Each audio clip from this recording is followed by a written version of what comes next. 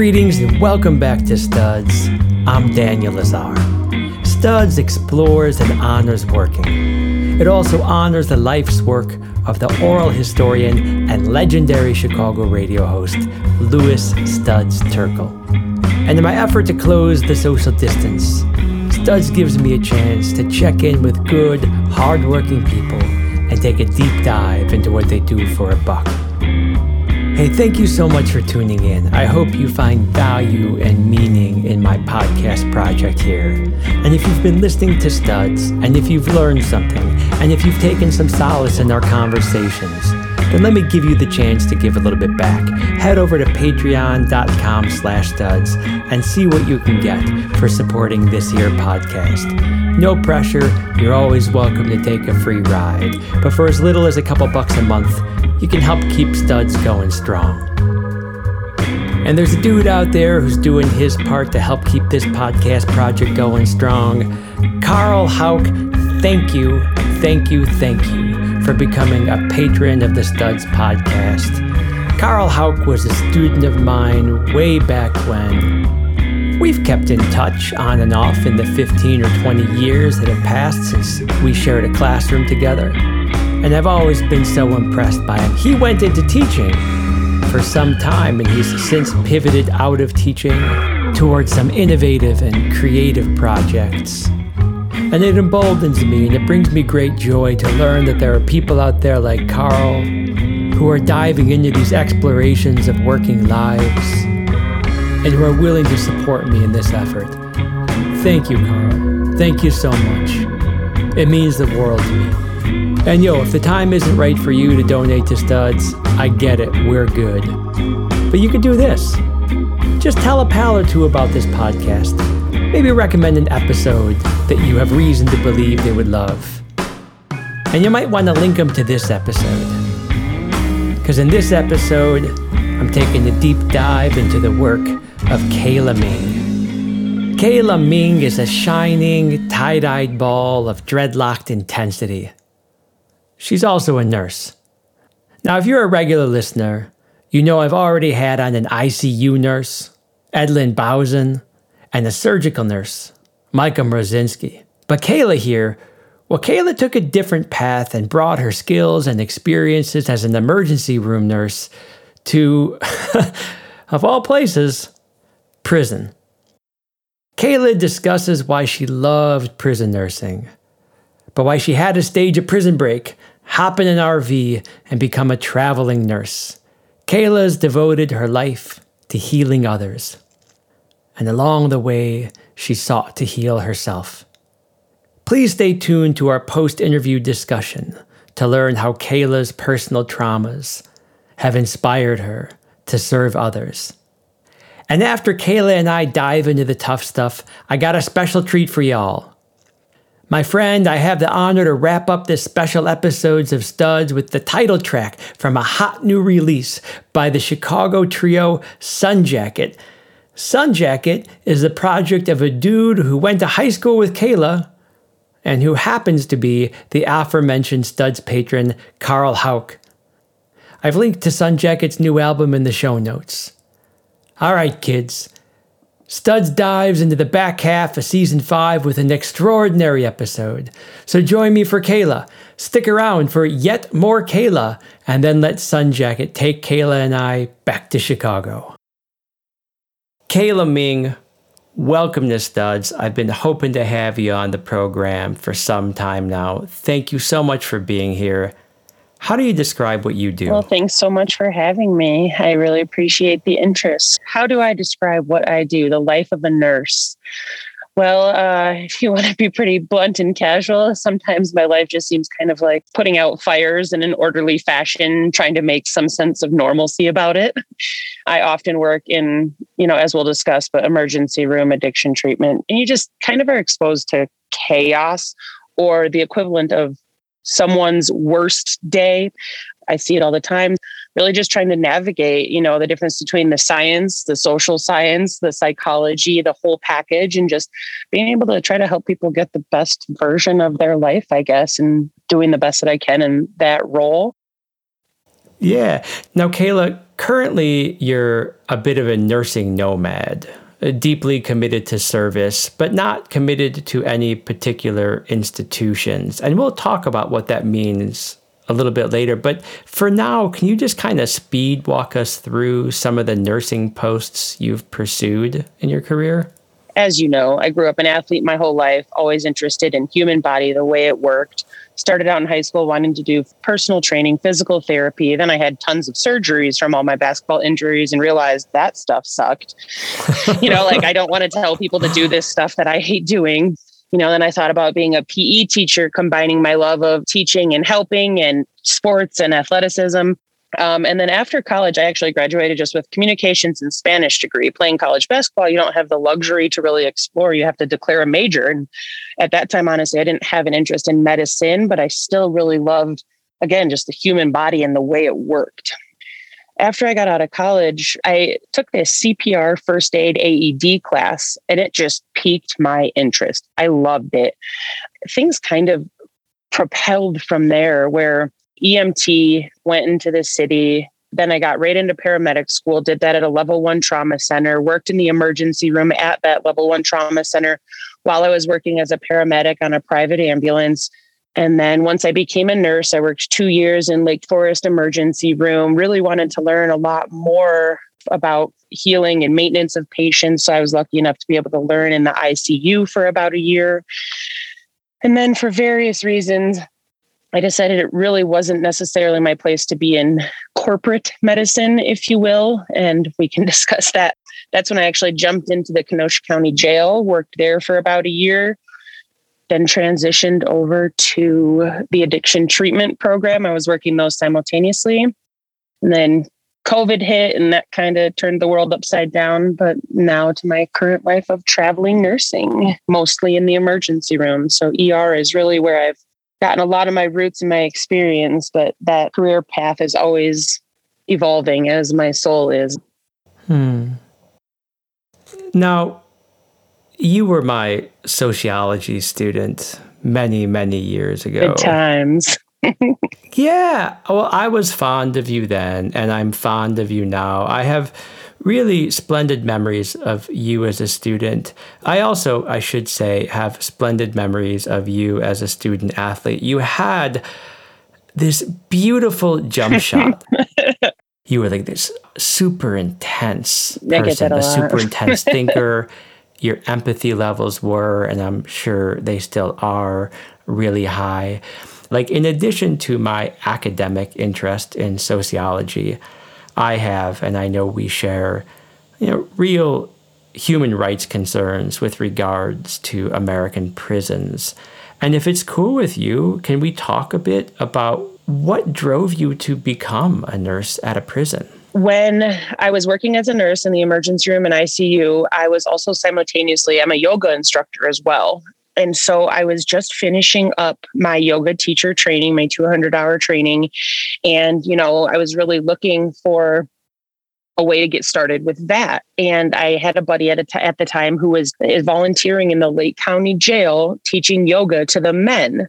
So of course I was like, dude, you got to get me hooked up with this. And it was as easy as that. I dealt with one of the coordinators there for the activities programs.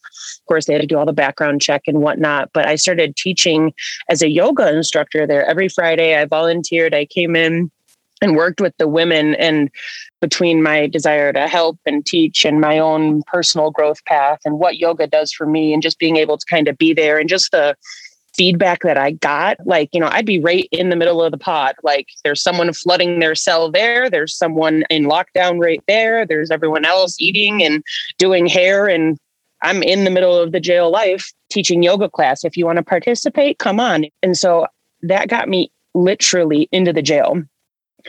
Fast forward, okay, I did that for a while. It became quite cumbersome with working nights. And, I had to step away from volunteering there. So like I had mentioned, when I got out of the ICU of Lake Forest and I was like really kind of over the corporate idea of medicine, I was like, you know what? Like, I'm a nurse. They have inmates there that are sick. Why not try to do this? And so I just kind of started literally looking jail nursing.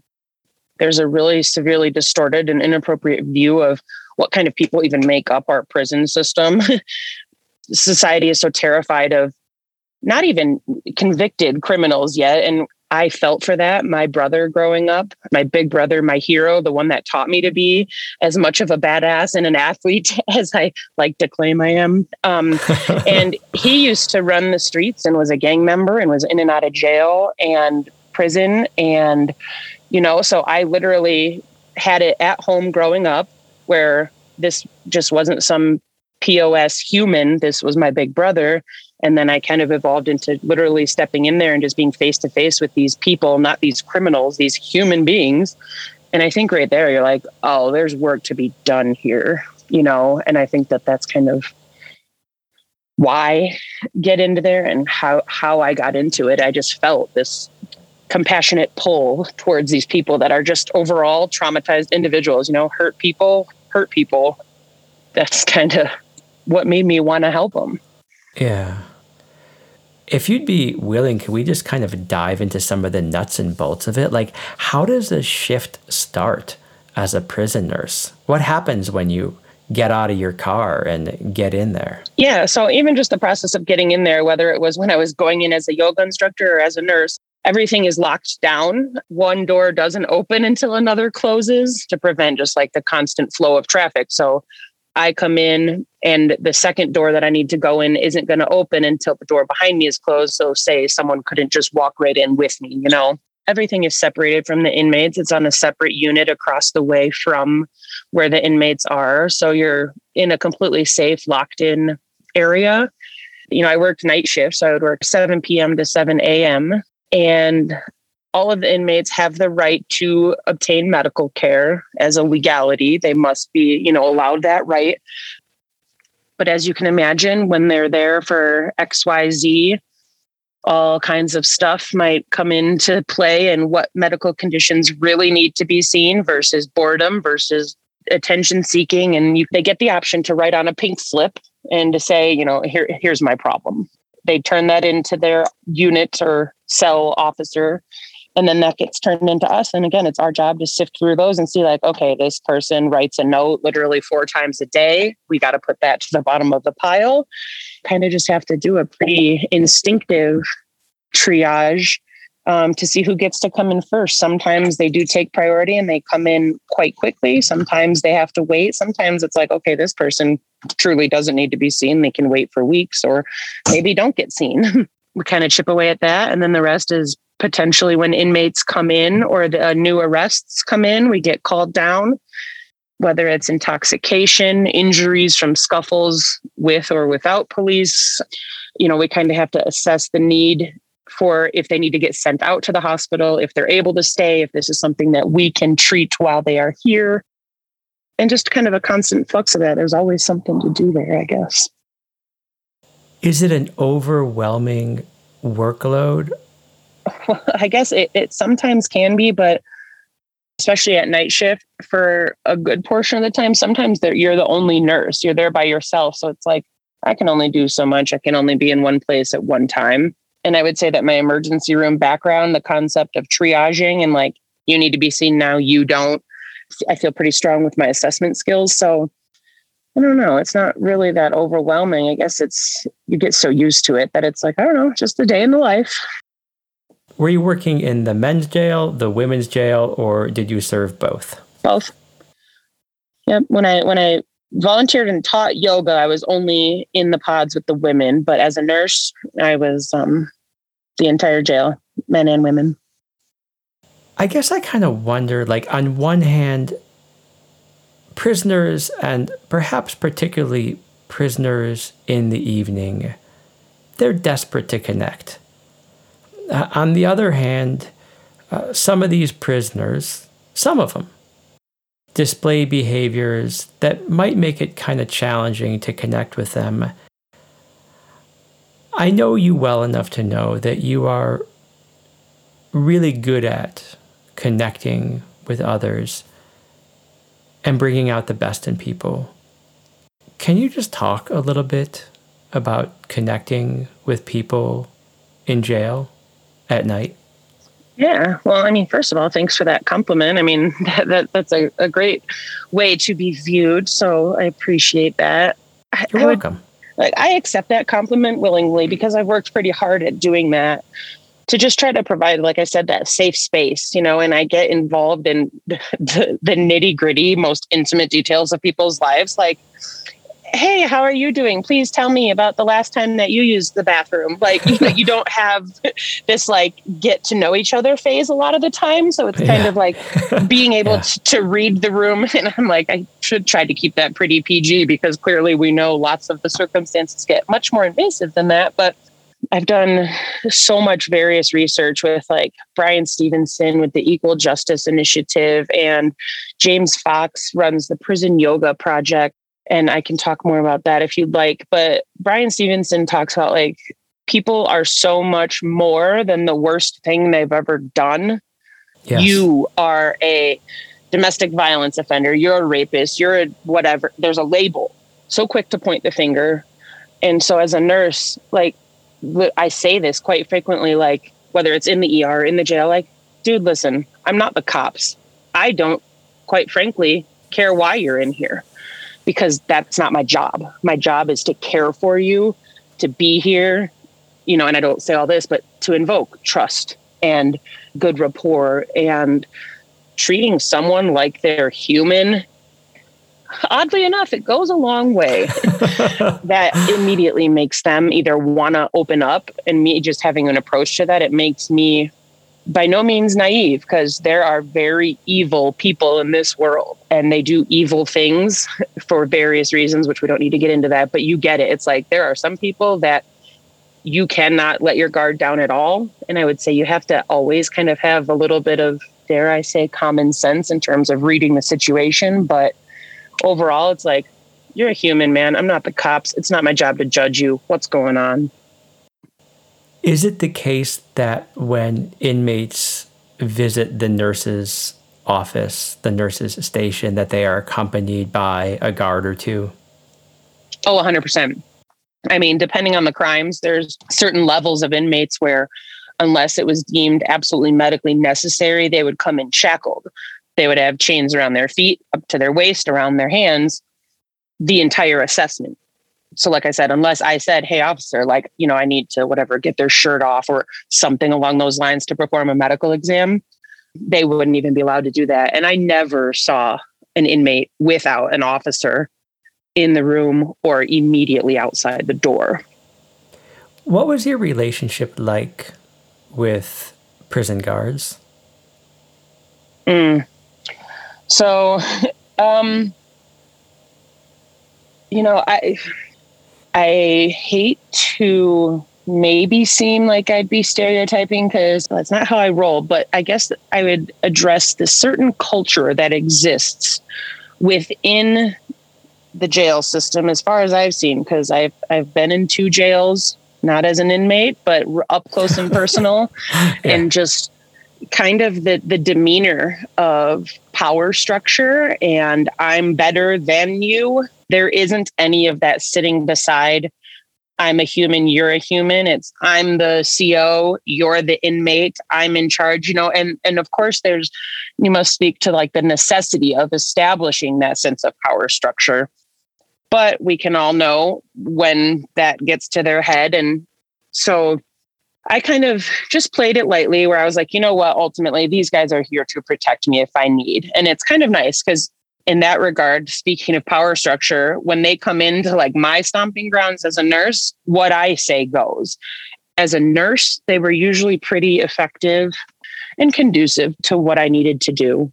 There was a few good ones that I really enjoyed working with, and a lot of them, just the way that they dealt with the inmates in general, got to be a little bit calloused. And I think a big problem that is going on with our system, but how they handled things as a nurse, I would say they were pretty effective. And I definitely always felt safe having a guard there.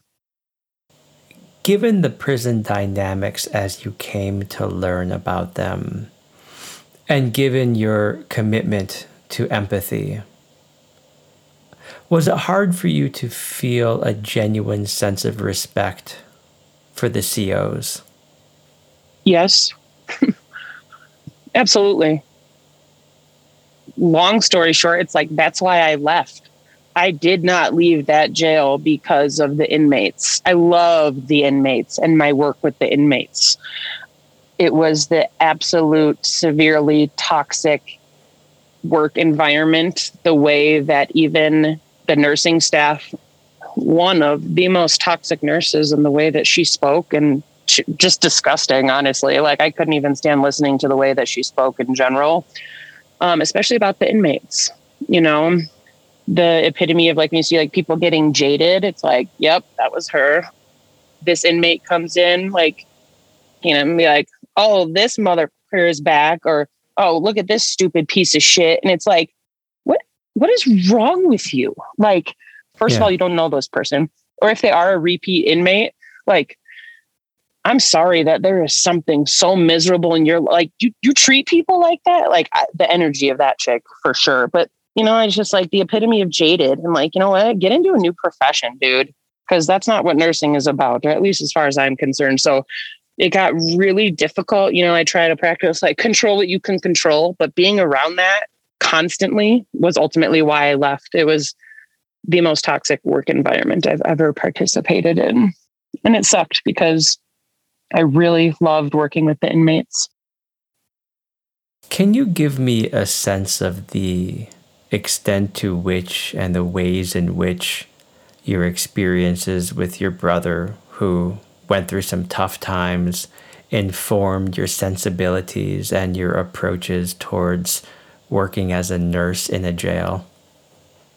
Not everyone is just this piece of shit criminal. I mean, especially now, he's completely turned his life around, like between getting gang tattoos covered up, the ultra marathon running, yoga, father of 4, like night and day, you know, not statistically the norm, but it's like, he was just going through a hard time, not a piece of shit human, just good people do bad things. And we even grew up in a very privileged state, socioeconomically speaking, where it's like, and still my brother went through that stuff. So it's like, I can't even imagine. So I do feel very empathetic. And I think it absolutely did guide me to just have compassion for what people go through in life. And even some of, you know, my own traumas that I've been through, and how that dictated the way that I feel that, oh, there's a lot more behind what you see at face value. I don't want to talk about your brother too much, but I just do have one pointed question that I can't resist, which is this. Sure. Having experienced what he experienced, how did he feel about your working in this heinous, toxic environment? Did he warn you away from it? Did he embrace your willingness to serve the way you did?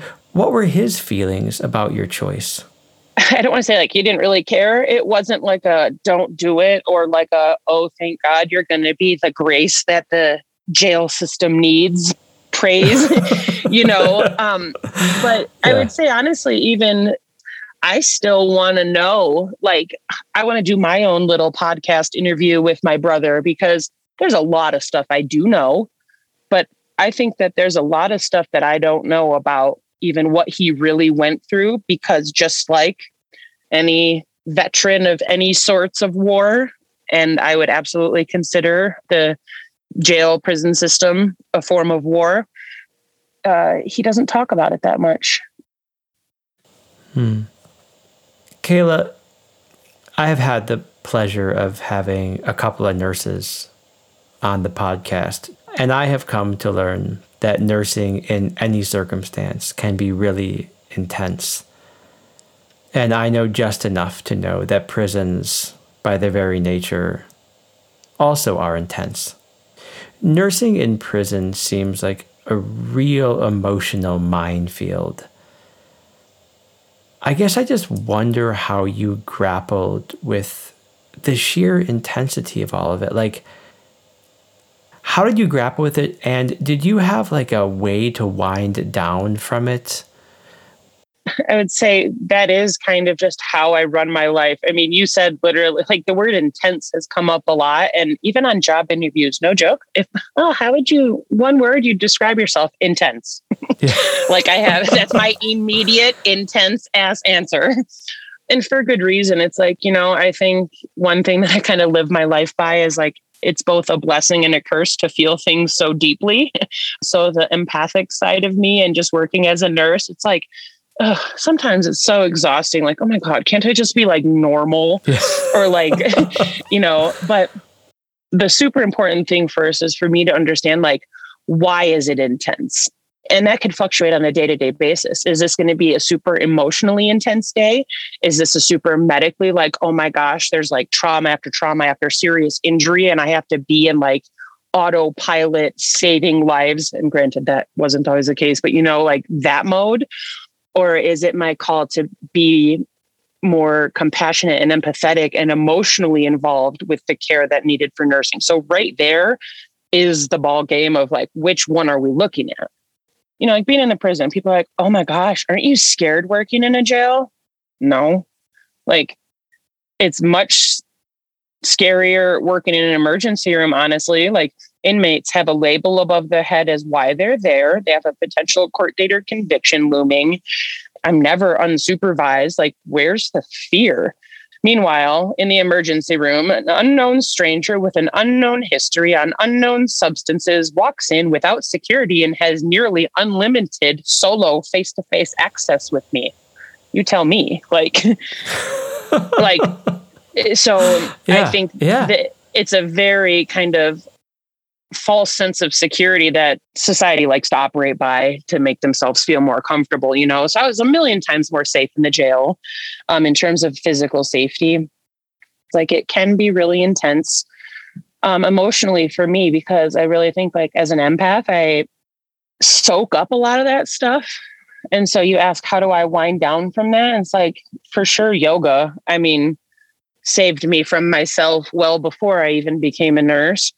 Just kind of feel your feels is kind of my big thing. Like, wow, that was like a really emotional day, or my God, my feet are literally throbbing and I need to go and do like legs up the wall and literally put my feet up a wall, or take a hot shower, or come home and cry my eyes out. Like, and just kind of going with the flow of all of that intensity and just making sure I'm like feeling my feels and having people around you that understand, I would say, is the hugest part, because nursing is a jacked up career, man. Like we are not normal. I am the first one to admit that. The stuff we do, the stuff we see, the stuff we talk about, none of it's normal. And I don't expect my people to understand it, but I do require that they at least hold space for me to process it, I can't help but wonder about how you can feel your feels and then get back in there for the next shift and then do it again and do it again. Can you teach me a little bit about how to do that and to maintain your center and your sense of self-worth and your sense of dignity? Really, in a job that is constantly having so many intense moments, again, whether they're mentally, physically, emotionally, psychosocially, with coworkers, with patients, with doctors, with power struggle, like you could turn around and there could constantly be something, is I've really tried and learned very often the hard way of anything that evokes an even more intense emotion out of me evokes, okay, what do I have to learn from here? How can I be better here? What is this like innate gut reaction trying to tell me? Kayla, like, don't be rude. Like, be more compassionate. You are a compassionate person. Don't judge this person. Making sure that every time I approach my patients, it's not from the aspect of, I'm a nurse, you're my patient. Because you know what, man, we're all healing from something. It could be just before you came into work, or the ER as the patient, it could be old childhood traumas. And I think that just being there and showing up every day and getting on people's level and letting them know, like, hey, man, it's all going to be okay. Here's some of the tools that I've used to get through it. I hear you. I support you. I believe you. All of the things that I do to help heal people in whatever it is that they're needing healing from or tending to that day goes out of my mouth and make sure that it comes right back in my own ears. Because so frequently the practicing what you preach thing has been very healing and cathartic for me. And I've gotten through some of my worst anxiety days, depressed feeling days by kind of not ignoring my crap, but putting it aside, being empathic, stepping into the shoes of someone else. And it doesn't minimize or change mine. It just sheds a different light, a different perspective. And you know what? Like, we're all in this together. And my patients heal me a lot of the time just as much as I can help heal them.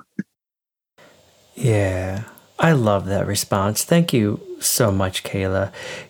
In that response, you were saying that you hear people and you support people and you believe them, you believe in them. You meet people where they are. And that is an absolutely essential component for helping people to deal with addictive behaviors. While you were working in the Kenosha County Jail, and I get the sense perhaps sometime thereafter, you were working at an addiction treatment program. Can you tell me a little bit about the goals and the strategies and the tactics of the addiction treatment program? Yeah, for sure. And I mean, I have a Zoom interview next week to go back to that place because I loved it so much. The only reason I left is to do travel nursing. But so my official answer would be the Lake County Health Department. What is it? Their goal is to achieve the highest level of health for all of those who live, work, and play in Lake County. Like, I had that drilled into my head. Uh-huh. The ATP, it's the Addiction Treatment Program.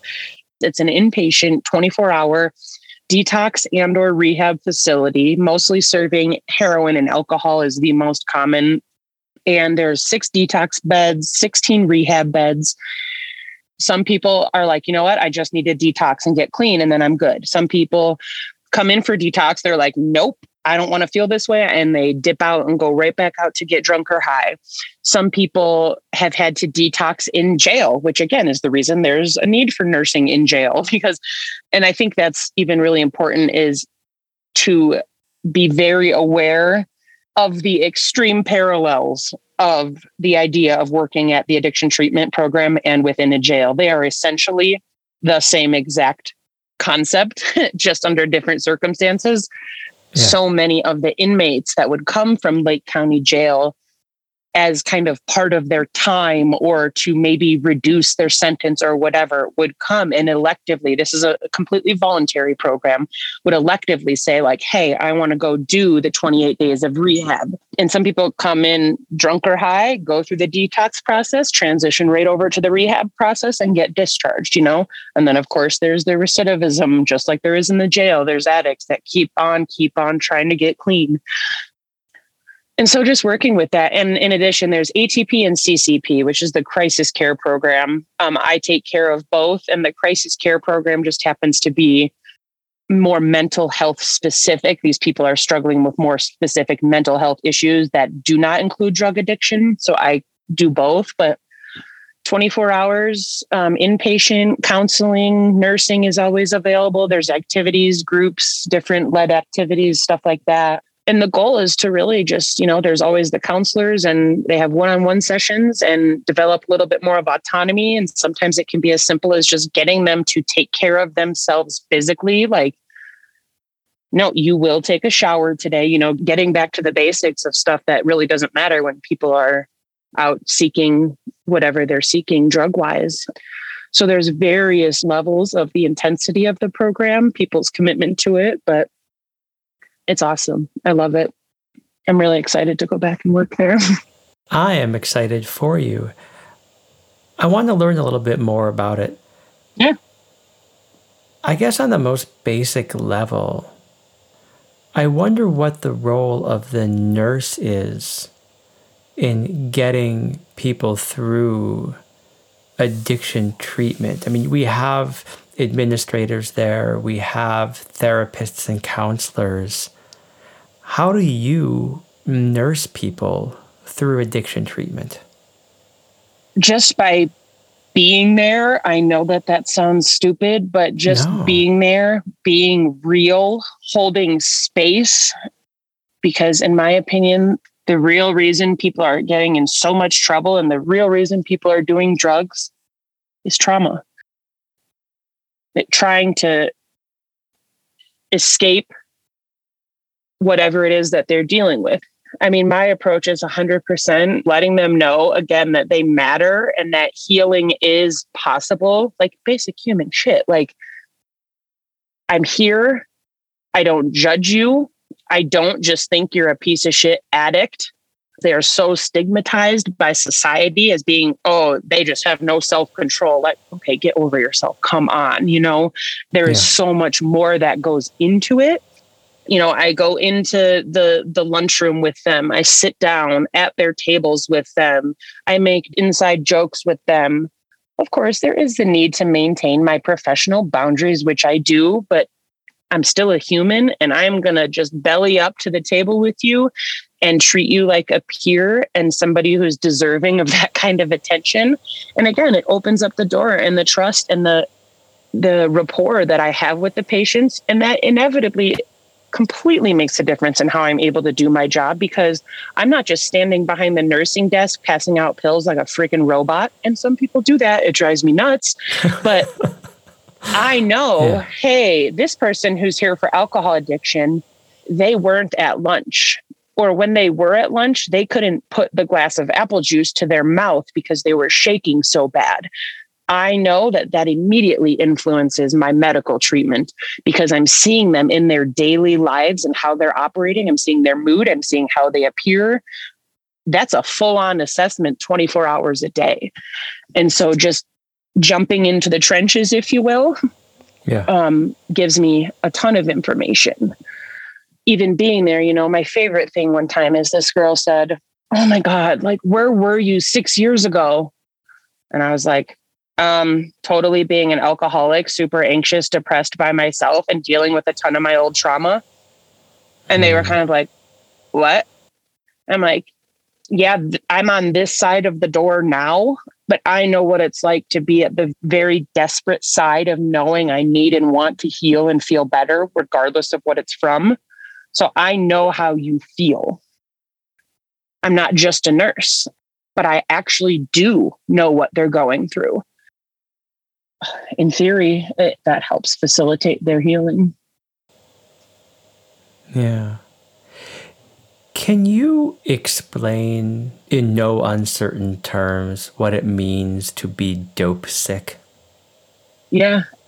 I mean, think of any liquid coming out of any surface of your body, sweat coming out of your pores, incessant vomiting, having diarrhea. The way that it physiologically works is, you know, your brain has these receptors that are constantly being filled with these lovely little opiate deals that, again, reduce our sensation of pain, gets that euphoric feeling. How much you do, of course, too much, you stop breathing. But when that is taken away, your body is addicted to it. It's going to crave it. And so the symptoms that are going to be a result of it, you know, opiates calm down your GI tract. So when you take them away, your GI tract or your intestines speed up. There's the diarrhea. All different kinds of, they're called mu receptors within your entire body are kind of triggered and on the fritz. And so people will often come in body cramping, muscle cramping, vomiting, diarrhea, sweating uncontrollably, feeling insanely anxious and agitated, quite pissed off, frankly, wanting to get high, goosebumps on their skin. So like that sweat chill kind of factor. They're miserable, man. They feel like shit. Even just telling, dude, I know you feel like you're going to die, but I promise you, I will not let that happen. I say that a lot. Yeah. Because it is very life and death to dope sick people. Every day gets a little easier, at least physiologically speaking. After how many days can a deeply dope sick patient begin to breathe a little easier and feel a little more human? Ooh, So it depends a little bit the extent of their withdrawals for sure. How much heroin, for example, or pills. It's so often heroin starts out as pills, but how much heroin, for example, they're using a day will definitely determine how long they're dope sick and will influence the type of treatment that they get. We kind of have resolved to stop using Suboxone, which is kind of a replacement therapy where it acts as an opioid antagonist, where it like fills up those receptors and doesn't allow actual opiates to attach to those receptors, I guess is the best way to say it physiologically.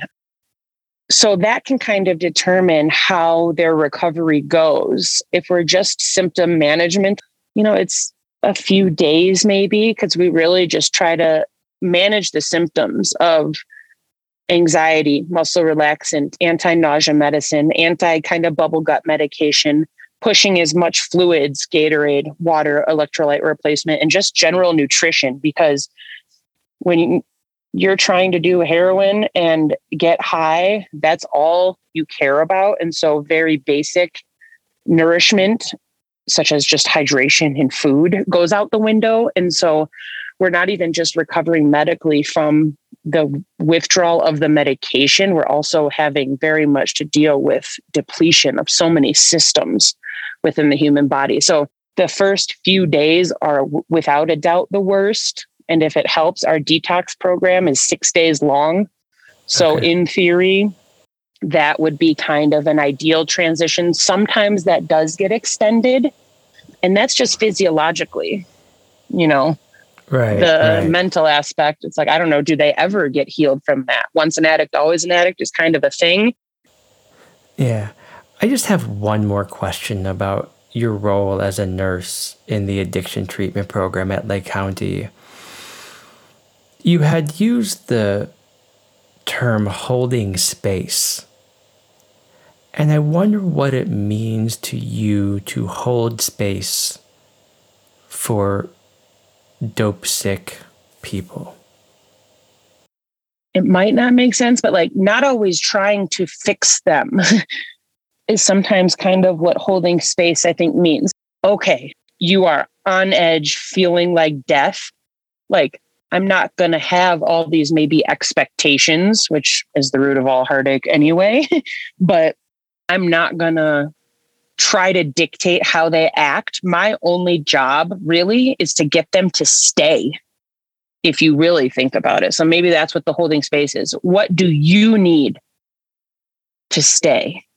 And if that's like TLC, a little ass kissing and babying, or tough love, you know what, man? Like, enough is enough. Like, knock it off. Let's get this. Get up. Go eat your dinner. I'm not going to just let you lay here all day.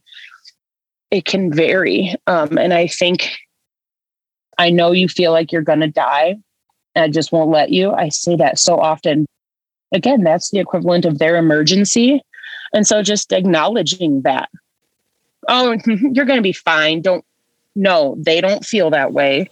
So me saying that is completely useless and in fact degrading, because now they don't have a trust in me that I have any idea what the hell I'm talking about. So just letting them feel their feels. Kayla, it sounds like you brought your whole self to the addiction treatment program. Actually, it kind of sounds like you love it. I have to ask, you also left it. Why? So yeah, that was actually like a hard decision. When COVID hit, our last day was March 26th. And they just said, like, no more appliance. So everybody was discharged regardless of where they were at in the process, which was a really hard hit. Then just within the health department, in no specific terms, we were just kind of allocated to other parts within the department. Like, we weren't fired. ATP was done working as the inpatient unit. But then, I did a little bit of stuff, clerical paperwork kind of stuff that I have zero interest in doing. I worked a little bit at the methadone clinic, helping pass out methadone, which was at least a little bit close to what I was doing.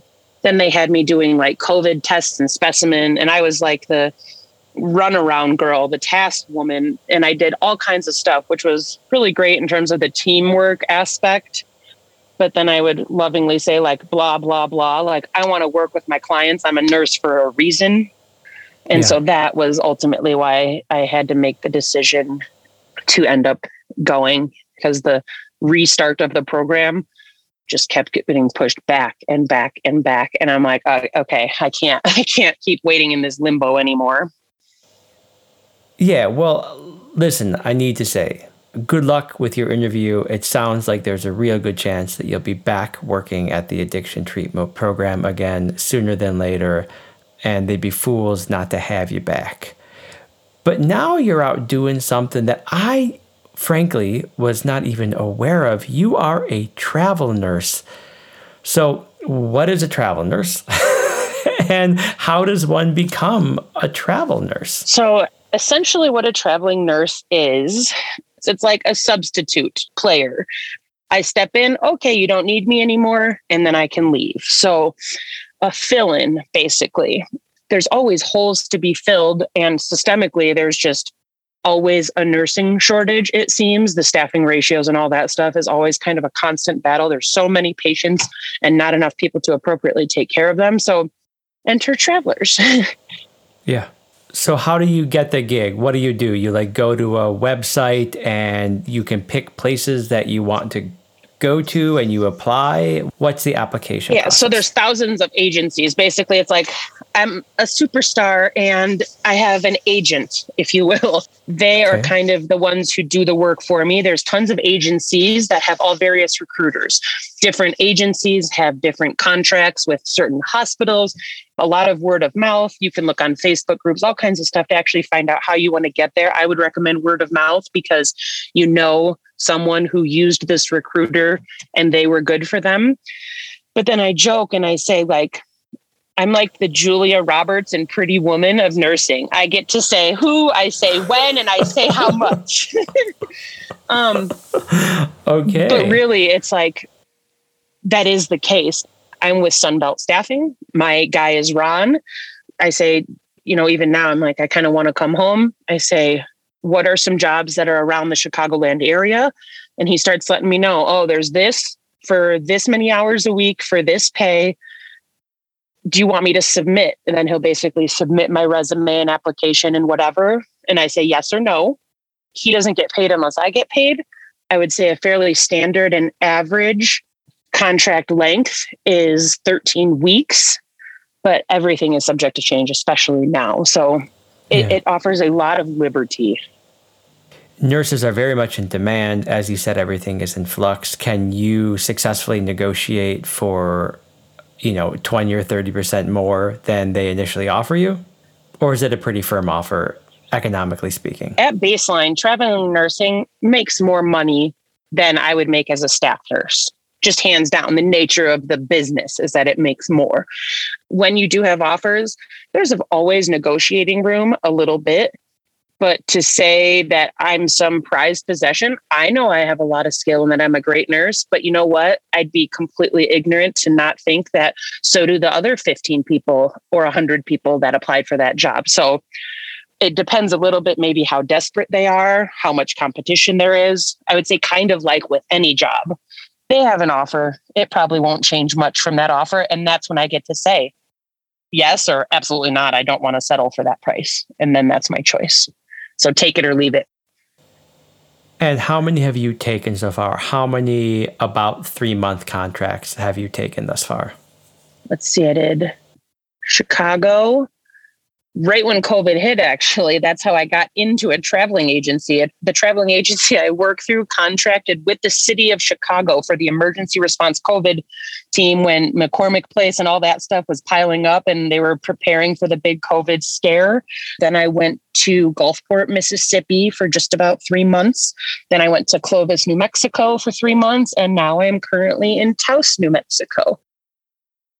I wonder what it feels like to show up, say, in Taos or somewhere in Mississippi that I've never heard of, and you don't know anyone, and you have to work in a field that demands really intense concentration and perfectly orchestrated teamwork.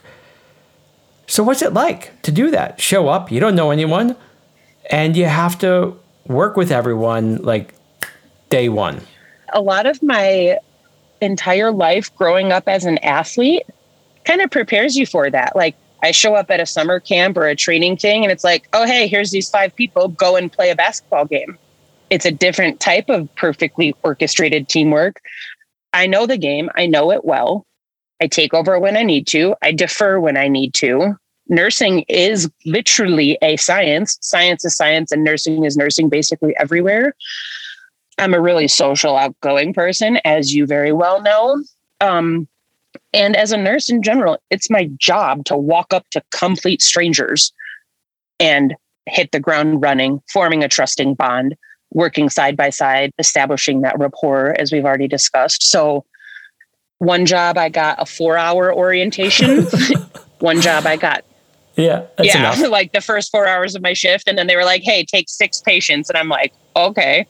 It's like, that's overwhelming. But you know what? It's challenging. It's change. That like constant setting of change, challenging, learning on the fly, being exposed to new people, learning where my insecurities or fears might be. I'm always open and willing. And again, sometimes to my exhausting demise, trying to better myself. So constantly being exposed to changing stuff like that. It's freaking awesome, man. You just kind of roll with the punches and like, I know I'm a good nurse. I'm a strong nurse. Let's do it. Learn as I go, fake it till you make it sometimes, but then you always have support. And in theory, the goal of everybody is to take care of the patient. So we're all there with the same goal. On one hand, you are providing relief and a much needed service to stressed and strained institutions. On the other hand, your fellow nurses probably know that you are getting paid X% more than them and you are there for a limited time. Is there resentment? Or is it all just welcoming? I would say I've been really lucky that I have been very welcomed overall. Because again, like I kind of told you, the concept of a traveling nurse is there's a need. And, I've worked in hospitals where I've had travelers come in. Of course, there are certain people, but I think that would be regardless of if you're a traveler, like they're mean to the new kid. Like, I'm not sure what the hell your problem is or why you're hating on me, but I'm pretty sure it has nothing to do with me. I've definitely experienced that. Like this happened at this hospital. I just introduced myself to you 10 seconds ago, literally, and now we're working a code. So I know your insane attitude right now can't be about me because I literally have never interacted with you. I try to separate that stuff, but overall there is a need and I'm there. So having me in theory is better for them than not, because again, it helps with the staffing ratios. They might be able to have less patients. They might not have to pick up mandatory overtime, et cetera. So overall, I think that's generally the consensus. You'll always have your few stick in the mud people, but overall, it's been pretty great. Our listeners have to know that not only are you a traveling nurse, you are a traveling nurse in an RV with your new fiance. Congratulations. Thank you. RV life as a nurse. So you show up for a challenging shift. You put in these 12-hour shifts. Are you working days or nights right now? Nights. So you're working nights in the desert. It's challenging. It's probably overwhelming. It's Corona times. Everything's a little topsy-turvy right now. And then you have to somehow recoup and recover in a camper with a dude and 2 cats. I don't know that I have a question, so I'll just be like, how's that going? I just, hanging out in the desert with a dude and 2 cats. Life is pretty sweet. So it's like, why do I even do this? Like adventure, man. Like I said, I have the luxury of kind of saying who, what, when, where. That's autonomy. The idea of the Monday through Friday 9 to 5 stuff literally makes me cringe. Like, woof, I have no desire to do that. And then I would say life is pretty great because everything is so much more simplistic. I have a nice townhome back home, plenty of space. I love my home. And now I'm in this 23-foot my fiance and I face to face, ass to ass, like sliding past the dinette set and the stove. So it forces a very different perspective of gratitude, and you focus on priorities. You make a point of that. And, when I'm on the road, I have work and whatever the hell else I want to do. Yeah. And that's an amazing life. Back home, it was, I teach 3 yoga classes a week. I play volleyball 4 nights a week. I work 3, 4, 5, 6 shifts a week. Then I have family. Then I have friends. It's insane. And so it's like, you get to breathe and chill and just do you. That's awesome. So you're out there in Taos in the camping van. This has come up on the podcast before, and I feel I would be remiss if I didn't pose this question to you. Particularly in this pandemic, nurses are often glorified as heroes. I wonder how you react to the hero moniker. It's annoying. My initial reaction is like, dude, we're doing the same stuff we've always done. And now society and media just told you to care about it. Or maybe it affected you specifically. And so now you choose to care. My day-to-day life as a nurse really hasn't changed. Every single day, we don't know what's walking in our door. There's TB, there's C. diff, there's HIV, there's Hep C, there's stuff that we're exposed to every single day that can be life-threatening. I don't want to say like, and nobody seems to care, because it makes me sound like jaded or a little hostile, but in the face of being called like a hero, it's like, so you didn't care then, but now you do? Or especially patients, quite literally cursed us out, spat in our faces, beat us up. The system as a whole, I think, needs an entire reboot. I listen to Z-Dog MD a lot. He's a doctor and very much advocates for the nursing field. And he did a really good one about what's being called burnout. You're hearing nurses being burnt out. And he's like, what it really is moral injury. And the difference between those two is that not feeling supported by upper management, terrible staffing ratios, not getting breaks, all of these things. Calling it burnout is almost like a slap in the face, where the moral injury and the lack of support is the real virus that kind of plagues the nursing environment, at least. And so to be called heroes, it's like not cool. Yeah. Well, hero or not, you meet people where they are. You revel in the intensity of it. You demonstrate peak empathy. And I respect you immensely for it.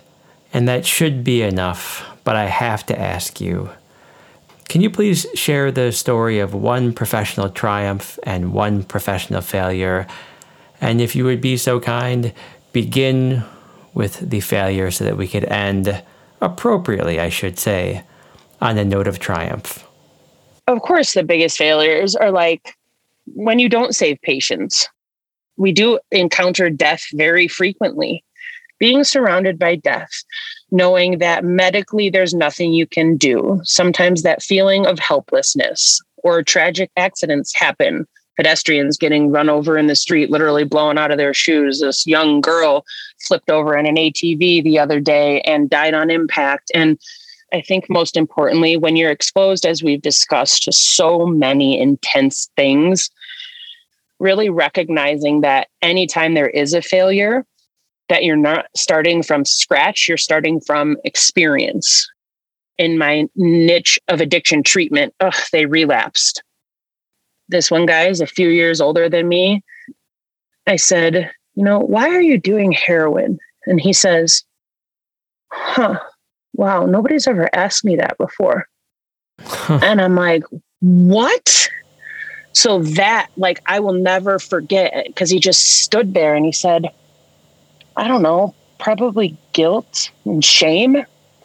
Yeah. And I even just get goosebumps saying it now, because he was such a sweet soul. And he would always be up in the middle of the night at ATP, and I would be speaking with him, and he was just on such a right path. until he was found dead with a heroin needle in his arm in his halfway house. And it's just like, oh, so those are, I guess I would say, those failures, but losing someone is severely emotional. There's a lot of failure if you really look, but there's also a lot of good, which we're going to move on to next. Yeah, can I say though, I'm sorry you lost him, and I'm sure that you've seen good people who you've had genuine connections with suffer painful fates, and I'm sorry that you lost him, and I'm sorry that you have to deal with loss in the ways that you do. But yeah, I always appreciate that sentiment, but it's like, I also know I signed up for that. And as much as those are the failures, again, and this is where I'll kind of even roll it into the story of triumph. I now have that guy as an example, because in the addiction facility, when I'm working, I say, guys, listen, okay, this was on his last day. We had a little pizza party. This was his last day of rehab. And it was right around Thanksgiving time. And I challenge all the clients to go around and say, like, what's something you're grateful for? And they would say, really simple, family, sobriety, friends, God, my kids, whatever. And I'll never forget the chair this guy was sitting in. He said, I'm grateful that I never have to shoot heroin again. And now he's dead. It's often a very powerful repurposing. It shows that the struggle is real, but I really triumph and relish in the micro victories. Nursing can seem like a deplorable shit show where it's just people die and it's negative and this is what you have to do and this struggle and stress. And even if it's one out of every, however many you want to make the pool that we save, 1 out of 100, somehow it still makes it completely worth it.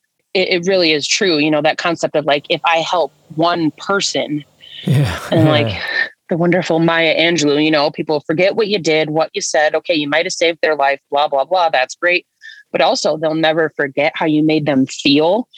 I just feel grateful that I'm allowed to have the nurse platform or power, if you will, to be able to get up close and personal with the nitty gritty aspects of people's lives within like 10 seconds of meeting them. I get notes written to me, like on my fridge, like a suicidal 15-year-old girl that wrote me a note thanking me for taking the time to talk to her, that said, you made me feel like healing is possible. Then I've done my job. Or I have inmates that passed a note to a CO who gave it to me because they knew I was leaving. Otherwise, that's frowned upon.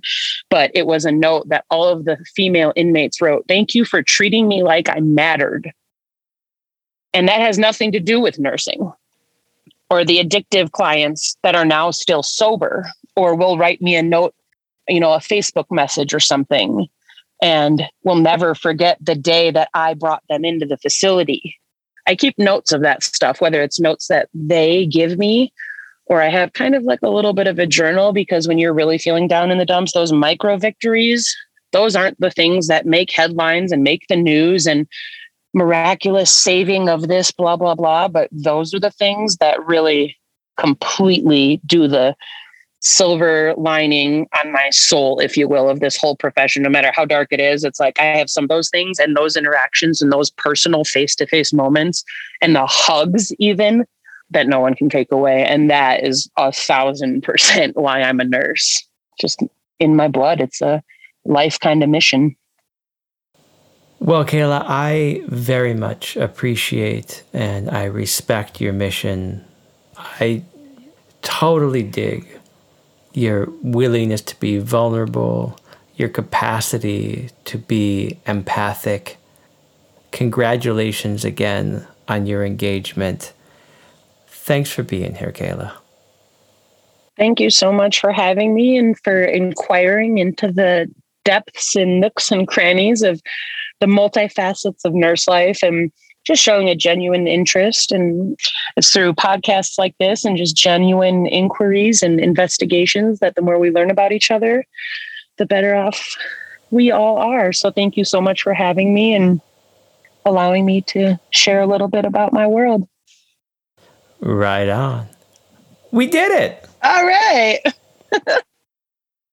All right, my friends, that was Kayla and I in conversation. She's amazing, isn't she? I recall being so fond of her when she was a student and a student athlete.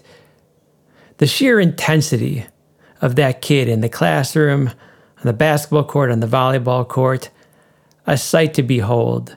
And we hadn't kept in touch. I always kind of wondered if she landed on her feet. So after we wrapped up, we just kept on talking, and I was kind of asking her how she was doing.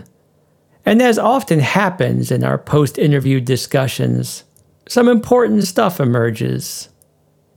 What follows is a dialogue that Kayla and I had, which I think is essential to her story. And so I reached out to her and I asked her if it was okay if I included this, and she was 100% game. But I should offer a trigger warning. Kayla dives into some of her trauma here in no uncertain terms. And while it is central to her story, just take the fair warning for what it is. And to reward you for your continued interest in Kayla's journey, we're going to wrap up this episode with the title track from Sun Jacket's hot new release. It's called More Lifelike. Now, Kayla, you had brought up Bryan Stevenson, who writes and speaks on restorative justice. And I've read one of his books, and I'm very interested in this project. Bryan Stevenson speaks with a clear-eyed focus on empathy and kindness and grace and building bridges.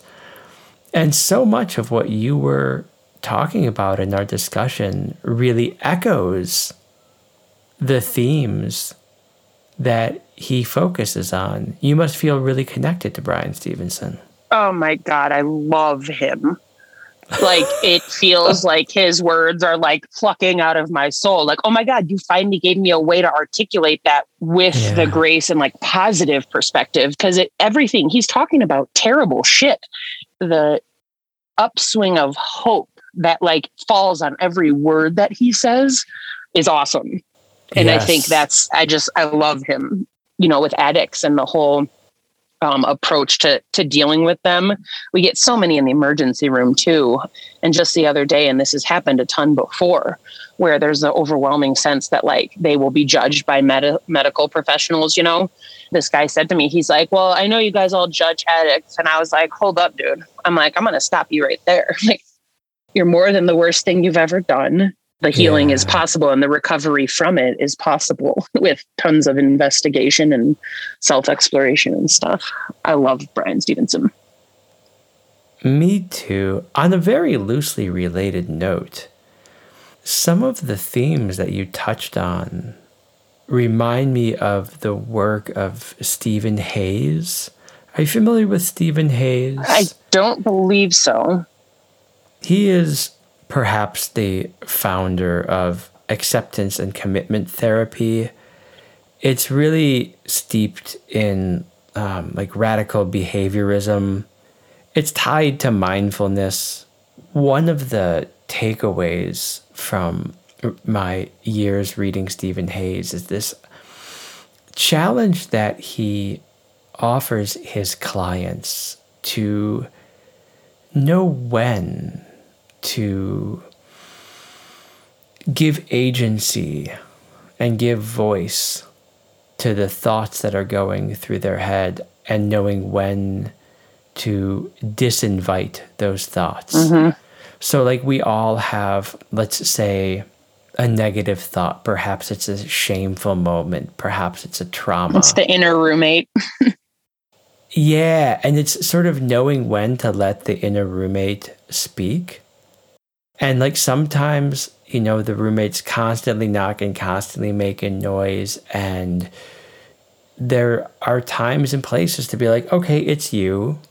I know what you're going to say. I know how it's going to make me feel. Mm-hmm. And right now I'm going to let you, right? I'm out for a run. Yeah, I'm going to let you sort of infiltrate my consciousness. But then being able to, at another time in your day or your week, be like, you know what? I let you talk the other day. I didn't like it that much. I know you're just going to say the same thing again. It's going to make me feel the same way again. So you're not invited right now. Don't worry. I'll let you back in. But if you could just go the fuck away for now, because I'm trying to have like a nice dinner with my partner or with my colleagues or whatever. And I was thinking about when you were talking about some of the more intense thoughts and feelings you have vis-a-vis your work, if this type of approach is something that you end up, without maybe knowing who Stephen Hayes is, using, because you've grappled intensely and frequently with highly traumatic situations, and you've had some trauma yourself. And you seem to have, either instinctually and or through reading and study and mindfulness and yoga, you seem to have cultivated some real perspective in terms of how to grapple with all that. So I think, honestly, that's the part where I say, like, it's a blessing and a curse to feel things so deeply, or, you know, like I kind of always battle with that. There's times where it's like, hey, like, can you just chill the fuck out and like just be? Like, I sometimes exhaust myself. There was even something that I meant to say for sure on the podcast, but also didn't want to like get too much in. But I saved this piece of paper that is jotted down in green highlighter from this like crazy, depressed, drunken night that I had. And it said, maybe I got into a career of trying to help others because I felt I could never really help myself. You know, when I first started healing, it was from sexual abuse as a kid. Not like I'm over that, but I think growing up, having that be like my trauma, you know, you walk around to a restaurant, you could say, hey man, what's your trauma? What's your trauma? What's your trauma? Everyone has a fucking answer.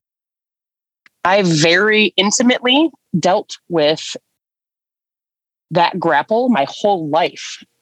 Now I've become very proud of like, I am a badass bitch. Like the resilience that I've cultivated, it absolutely has led to my empathy, because I know what it's like to be like this privileged little white girl and still struggle. And that's how I've lived my entire life. My abuse happened when I was 5. Well, and then again, when I was 13, and again, as a teenager, and, you know, all kinds of other shit. But the big one happened when I was 5. That absolutely completely changes your consciousness. My ability to be like a hard ass, badass, don't fuck with me kind of girl is very much based on the survival tactics and defense mechanisms I needed until I was able to break those walls down and then start to heal from that shit.